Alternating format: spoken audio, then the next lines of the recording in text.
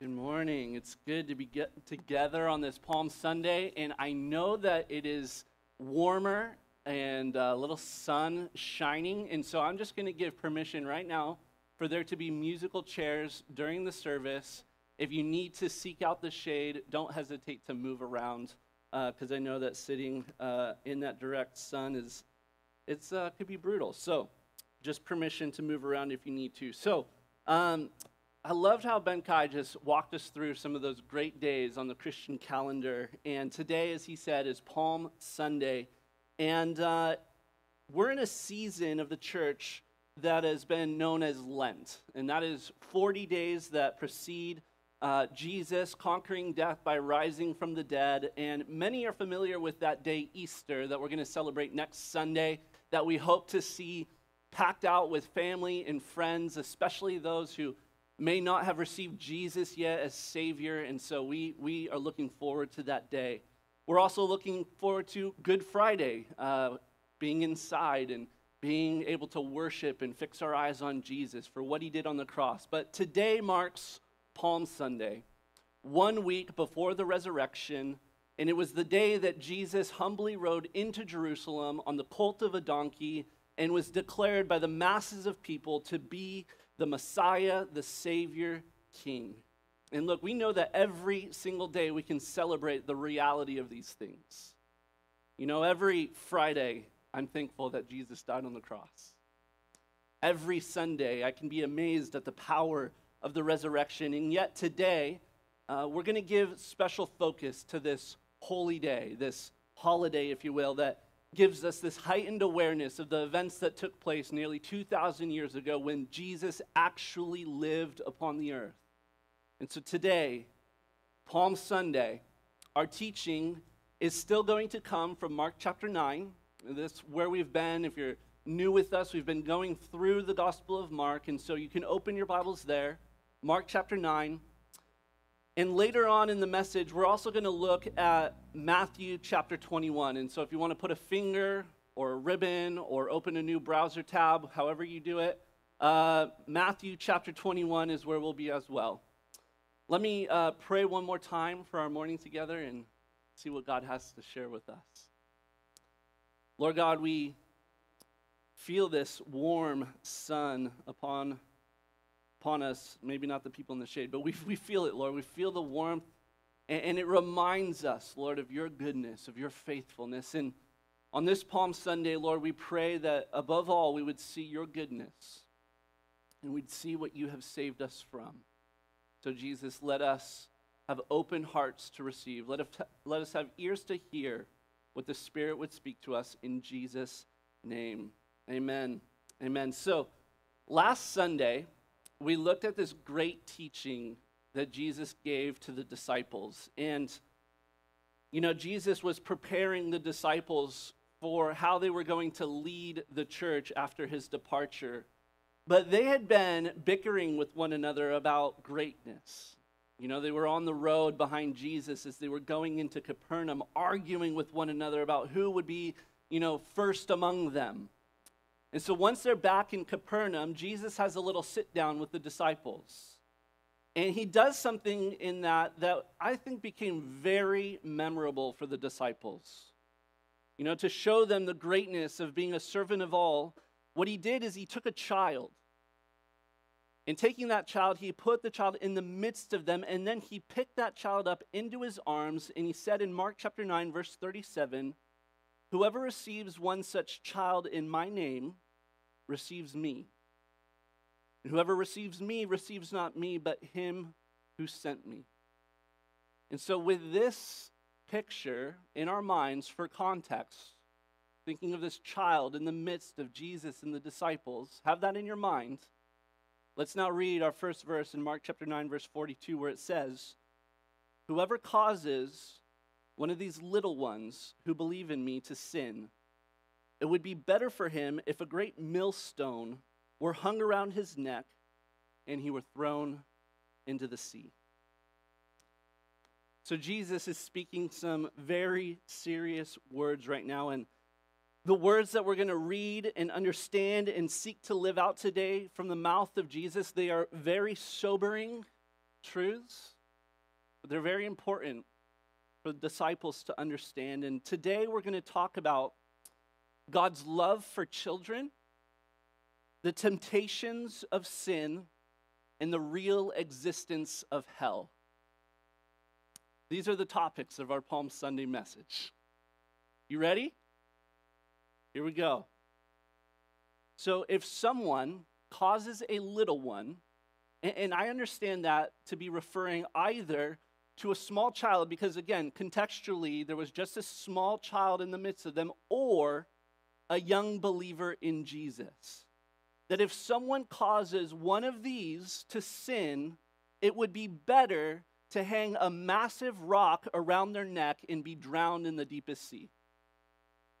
Pretty heavy, and no pun intended there either. Jesus said, "Truly I say to you, unless you turn, repent, and become like children, you will never enter the kingdom of heaven."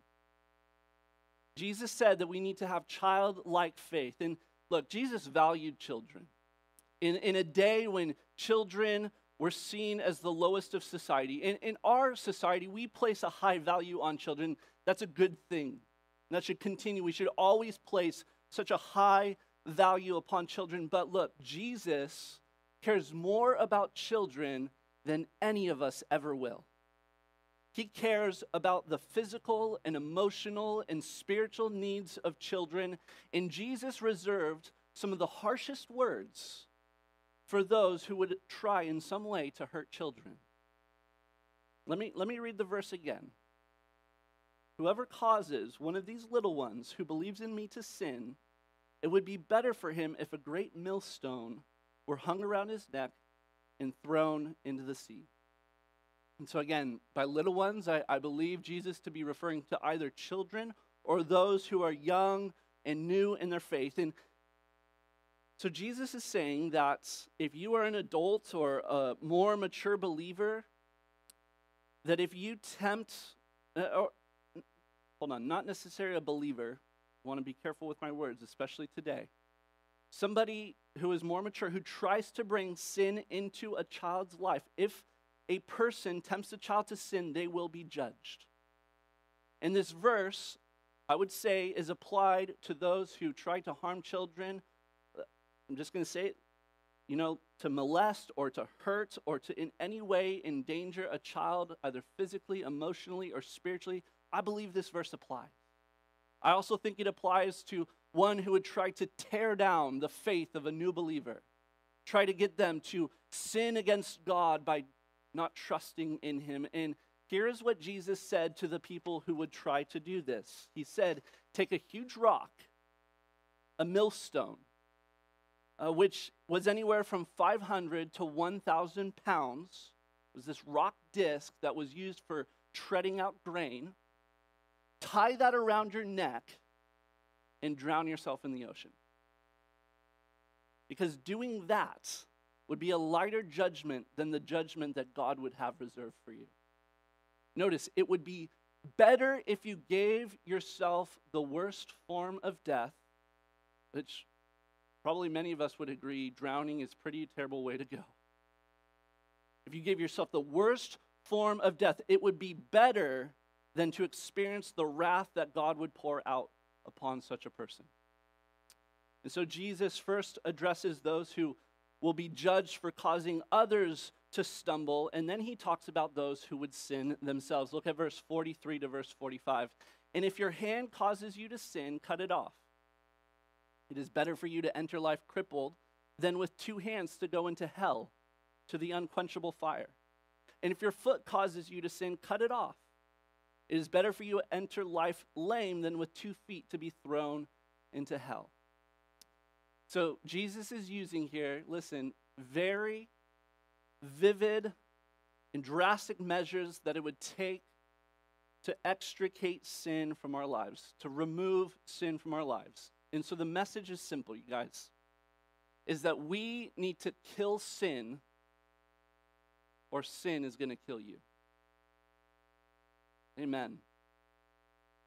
Jesus speaks in drastic measures like this. And look, some people have taken him literally. I need to tell you right now, Jesus is not literally saying to go and saw off your hands and your feet or go gouge out your eyeballs.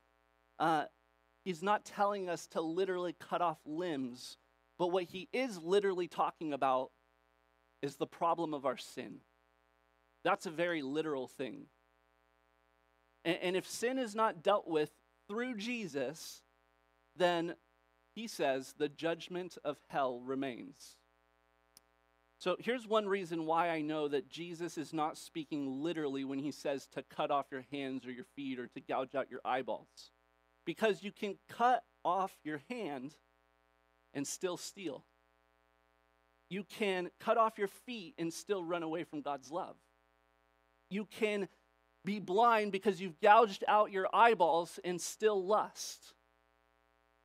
Because the problem is that sin is in our heart, that it is in every part of our body. And so the goal is not to physically maim our body, but rather to allow Jesus to do spiritual surgery by extracting sin from our lives. Have you guys ever seen the movie Castaway? Tom Hanks gets stranded on an island with a volleyball, and Wilson, and he ends up in this movie. I think it's like one of the only scenes I really remember is that he ends up getting this tooth that's infected.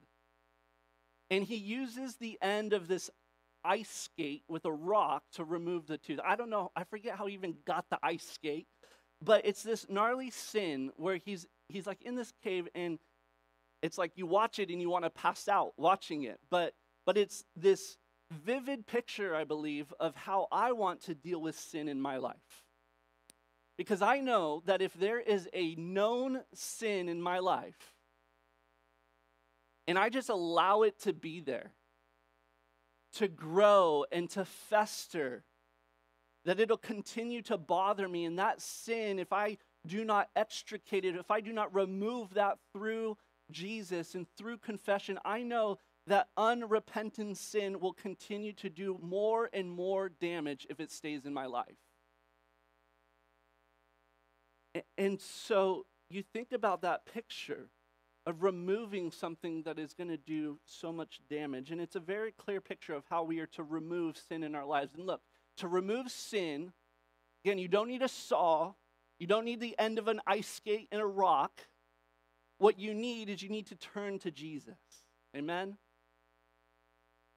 Jesus is the great physician who can surgically remove anything in our spiritual lives that is harming us or hurting us. He died on a cross to cleanse us of our sins. So turn to him.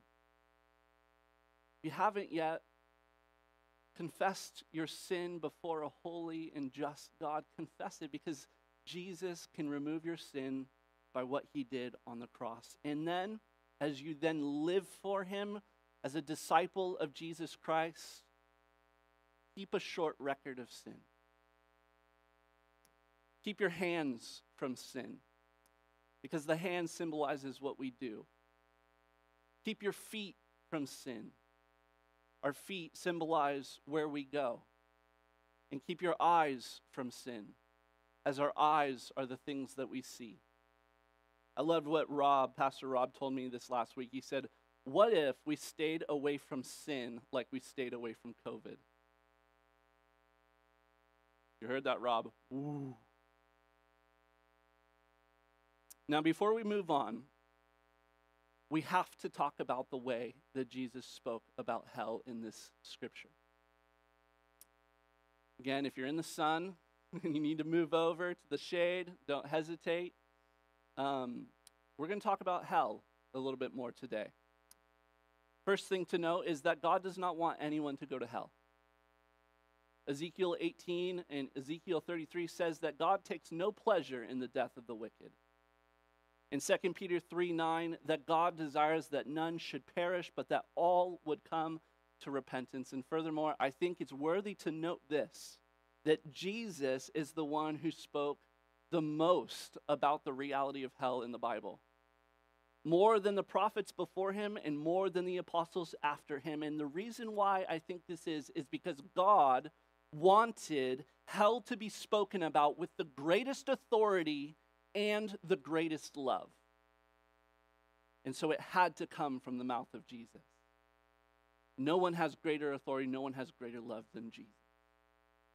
So Jesus is speaking clearly about hell as being this terrible place of judgment, and it shows us that no one should ever want to go there and no one ever has to go there. Jesus does not send people to hell. He rescues people from hell. And people have a choice. And when they go to hell, it is their choice. It is their choice because they chose to neglect so great of a salvation that is offered through Jesus Christ. They had a rescue. Jesus is the merciful escape, and yet they chose against him. And so, listen, if hell is ultimately a place of the absence of Jesus, that's what people want, isn't it? If heaven is ultimately the presence of Jesus and there are people who do not want anything to do with Jesus, then the alternative is the way that it is because of the absence of Jesus. Hell is real and eternal, and Jesus is not there.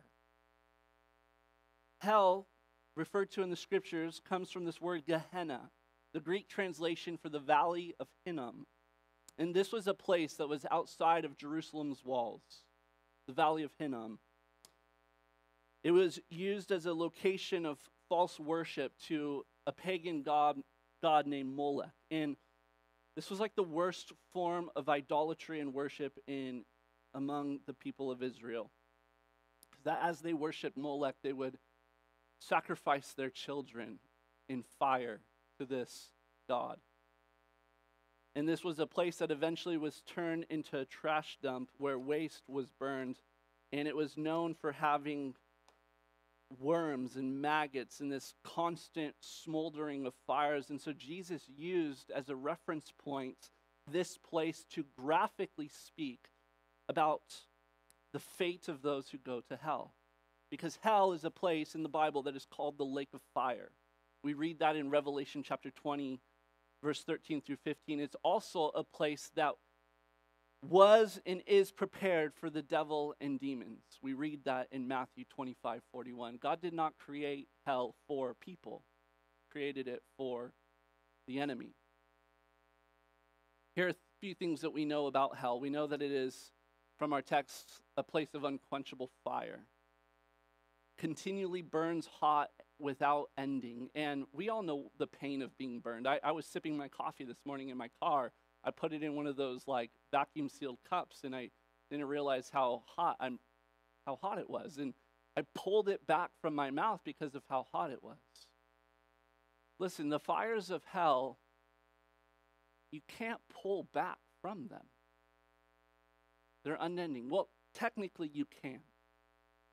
But you have to do it now in this life. You can't do it then. It's also called a place where their worm does not die. And I don't know what that means, but it doesn't sound good. Right?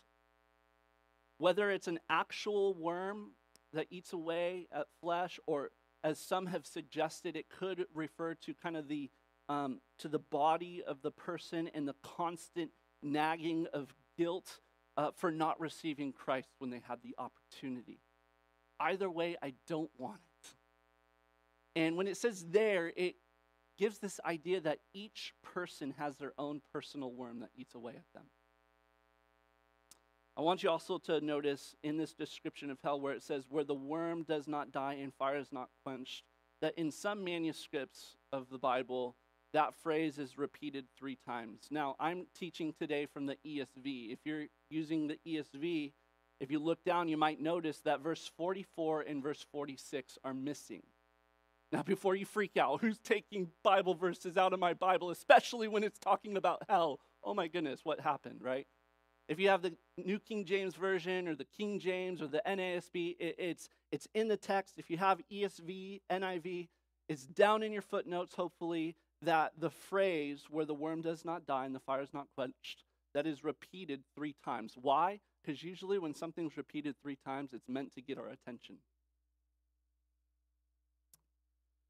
Hell is also described elsewhere as everlasting destruction or outer darkness. Look, guys, in hell, there is no light of God there. And heaven is described as a place where there's no longer need for the sun or the moon. Again, if you're in the sun and you want to move, I'm just telling you, this is your opportunity. Maybe you're like, I want to feel the sun because it's reminding me of the heat, right? But listen, guys, in heaven, there is no more need for the sun or the moon because why? The Lamb is the light. Jesus actually becomes the illuminating presence of heaven. And so if God is not in hell, then it is total darkness. And then there is weeping and gnashing of teeth, consequentially because of the pain that is described of hell. From my understanding of the scriptures, every single person, whether believer or unbeliever, will receive a resurrected body. There are those who will be resurrected unto life and those who are resurrected unto death. From my understanding of the scriptures, those who will be in hell will experience that in a physical, resurrected way for all of eternity. There's no changing it after death. Now, right? Now you see why it is better to have a millstone hung around your neck and be cast into the ocean. Now you see why it is better to cut off one limb than to enter hell with 2. Jesus said all of this, not me. Take it from him if you have a problem with hell. I choose today to fear the Lord, knowing that his judgments are terrifying, but this is also what I know. Jesus has offered us salvation. Jesus rescues us from hell. This is actually what we are being saved from, that God judged Jesus at the cross so that you and I do not need to endure any kind of judgment of hell. And so hell should disturb you. You shouldn't be able to think about hell without asking a lot of questions and longing for a lot of answers. Because when we discover the reality of hell and its terror, we should be moved to ensure that no one goes there, starting with you and then your neighbor.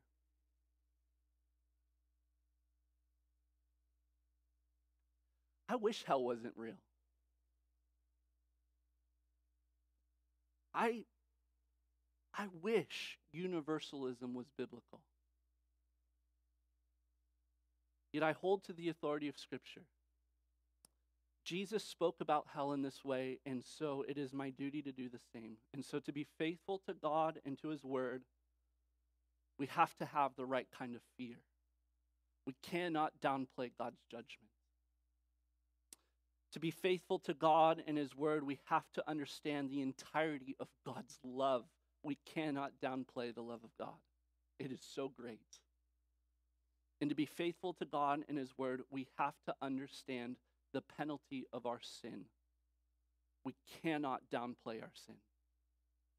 We must preach that God has judged our sin by Jesus dying on the cross. That's how much he loved you. Jesus died on the cross to remove the judgment of sin and death and hell that hung over our heads. And so, to reject God's love to forgive us of our sins is to accept the judgment of God upon yourself. It is to accept hell. No one ever has to do that because God is merciful to give us salvation. Amen? Amen. Let's look at verse 49 and 50. For everyone will be salted with fire. Salt is good, but if salt has lost its saltiness, how will you make it salty again? Have salt in yourself and be at peace with one another. What does that mean? The last bit there, which we're not going to spend a great deal of time on, has some various interpretations. And I'm just going to give you 2 main interpretations. Salt can refer to in the Bible as a preserving agent. If you study the Bible, you understand that. Salt was a preserving agent. They didn't have refrigeration back then. And so to be salted with fire could mean that those who go to hell, those who are separated from God, that they will be preserved through the eternal fire of hell. However, some take this to actually be that Jesus was speaking to his disciples, those that would believe in him, which is that believers also will be salted with fire. And what does fire refer to in the Bible for believers? Suffering and the Holy Spirit. And so perhaps what Jesus is speaking about is that he is wanting to set us apart as believers. He's wanting to purify us and sanctify us for eternity. And so in this life, we may have to endure trials and tribulations and sufferings of different kinds, that in this life, either the suffering of God or the Spirit of God will refine us. And can't that both be true? That God refines us as believers both by his Spirit and also by sufferings in this life. Now, what does all of this have to do with Palm Sunday? Why are we talking about hell on Palm Sunday? In one sense, here's why. Because at this church, we teach verse by verse through books of the Bible. And so, in large measure, the reason why we do this is because we want to teach the whole counsel of God's word. Look, if it were up to me to decide what I teach on every week, do you think that I would choose to teach on hell very often? No, I would not. The best part about teaching the Bible this way is that I never have to choose to teach on hell. I just teach on hell when the Bible does. And today it happened to be in our study of God's word through the Gospel of Mark that we were on the topic of hell. Yet I find that it's actually very fitting that this is where we found ourselves in God's word on Palm Sunday. In fact, I find that this is the exact message that we needed to hear coming into Good Friday and Easter Sunday. Why? Because Good Friday and Easter Sunday will shine with that much more brilliance on the backdrop of the darkness of hell that we've heard here on Palm Sunday. Have you ever gone to look at diamonds? They put the black velvet behind so you can see as it shines in all the facets, as it makes you want to buy it, right? Good Friday, where Jesus died on the cross, and Easter Sunday, where Jesus rose from the dead, is going to shine with that much more brilliance because we're realizing what we have been saved from on Palm Sunday. Amen? Amen. Look, every person has to die twice. You ever heard this idea? Every person has to die twice. The first death every one of us will experience. We're all going to die. Hopefully not by drowning. Right? Or fire. Exactly. Not how I want to go.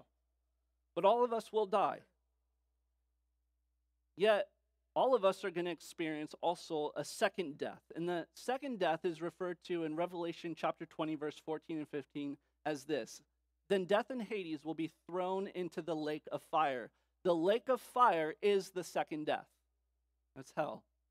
And if anyone's name is not written in the book of life, he was thrown into the lake of fire. Now, those who received Jesus by faith, received his grace and his mercy of salvation, they will not experience the second death. Why? Because a believer in Christ, when they die physically, they've already died twice. Right? Because isn't to be a believer to deny self, to take up your cross and follow Jesus? You've already died once if you're a believer. You died with Jesus. So your second death is the physical death that you will die, and then it's all for eternity in heaven with God. However, those who choose to save themselves in this life and do not die to self, but choose to live for self, they will taste the second death that Jesus described there as hell. And so Jesus died on Good Friday and rose again on Easter Sunday to give you eternal life so that he could save you from the second death, which is hell. Now, as we end today, I want to look at two moments briefly of the triumphal entry accounts of Jesus in Matthew. So turn to Matthew chapter 21. Jesus on Palm Sunday entered into Jerusalem. It was the Sunday before he would die on a cross. And there's two things I want to reflect on as we close, which is Jesus weeping and children rejoicing. Okay? Jesus weeping and children rejoicing. First, Jesus weeping. Jesus was on the Mount of Olives, coming down into Jerusalem on Palm Sunday. Luke 19 and Matthew 23, I know you're not there, but we see our Savior standing upon this mountain. Luke 19, 41 and 42, it says, he drew near and he saw the city and he wept over it, saying, would that you, even you, have known this day the things that make for peace. And then in Matthew 23, 37, he says, O Jerusalem, Jerusalem, the city that kills the prophets and stones those who are sent to it. How often I would have gathered your children together as hen gather her brood under her wings, but you were not willing. Jesus wept over those who did not realize that his visitation brought them peace. Jesus wept over those who would not be gathered into Jesus like a hen gathers in its chicks, that he wants to protect us, that he wants to cover us in the shadow of his wings, that he could be our refuge from this pain. That caused Jesus to weep. And listen, brothers and sisters, fellow believers, we sang in Hosanna, break my heart for what breaks yours. The fact that people didn't realize the day of his visitation, the things that made for peace, and that they didn't want to be gathered into Jesus, that made him weep. And the same is true today. Jesus weeps over the lost who do not realize their need for peace and reconciliation with God, who do not realize that Jesus wants to gather them in. And then I want to look at children rejoicing, and that is in Psalm 21, verse 14 and 16. Once he's already down the Mount of Olives, past all the people waving the palm branches, laying down their coats for him to walk in, Jesus makes his way to the temple. He cleanses it because he says this is to be a house of prayer, and you've made it a den of thieves. And then he comes into the temple. We read in Matthew chapter 21, verse 14 and 16. And the blind and the lame were coming to him in the temple, and he healed them. How beautiful is that on Palm Sunday? But when the chief priests and the scribes saw the wonderful things that he did, and the children crying out in the temple, listen, the children crying out in the temple, Hosanna, which means save now, Hosanna to the Son of David, the religious leaders, they were indignant. And they said to him, do you hear what these are saying? And Jesus said to them, yes. Have you never read, out of the mouth of infants and nursing babies, you have prepared praise? It all comes back to that first scene we had in our minds where Jesus set a child in the midst of his disciples, picked that child up into his arms, and said, whoever receives one such child in my name receives me. Whoever receives me receives not me, but him who sent me. He then later said, truly I say to you, whoever does not receive the kingdom of God like a child shall not enter. Teach our children not to touch stoves. They learn pretty quickly to pull back. Would we be like children today and pull back, turn back from the fires of hell? We would turn toward Jesus because he is willing and able to gather us in. Because he died on the cross, he has made peace through his blood, the forgiveness of sins, so that we could be reconciled to a holy and just God. And in order to do that, in order to receive the kingdom, in order to evade hell and enter heaven, You must be like a child who trusts and rejoices in their Savior King, who says, Hosanna, Jesus, save me now. Have you denied self and taken up your cross to follow Jesus yet? Have you died that first death yet? Because to save your life, you have to lose it. And to lose your life now for Jesus and the gospel's sake is to save it. And what will it profit a man if he gains the whole world and loses his own soul? So today, and agree with me if you believe it is true, that Jesus Christ has visited us by his word. And he has told us today the things that make for peace. He has given us a chance to turn from our sins and to turn from him. And you can do that today by trusting Jesus, that he died on a cross for your sin. For your sin. You have to admit that you have sinned against God and that there is a judgment for that sin. And receive by his death and resurrection eternal life because he has removed that from you. Deny yourself, take up your cross, and follow Jesus, because there is no sacrifice too great that will keep you from hell.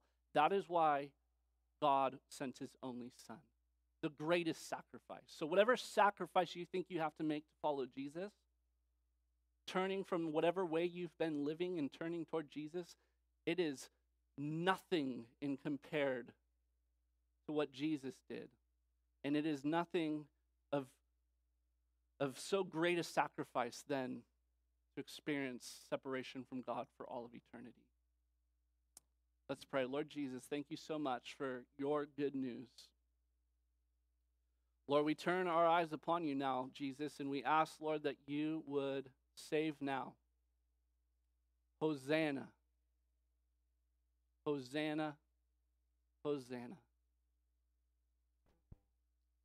Save now, Jesus. Amen. Amen.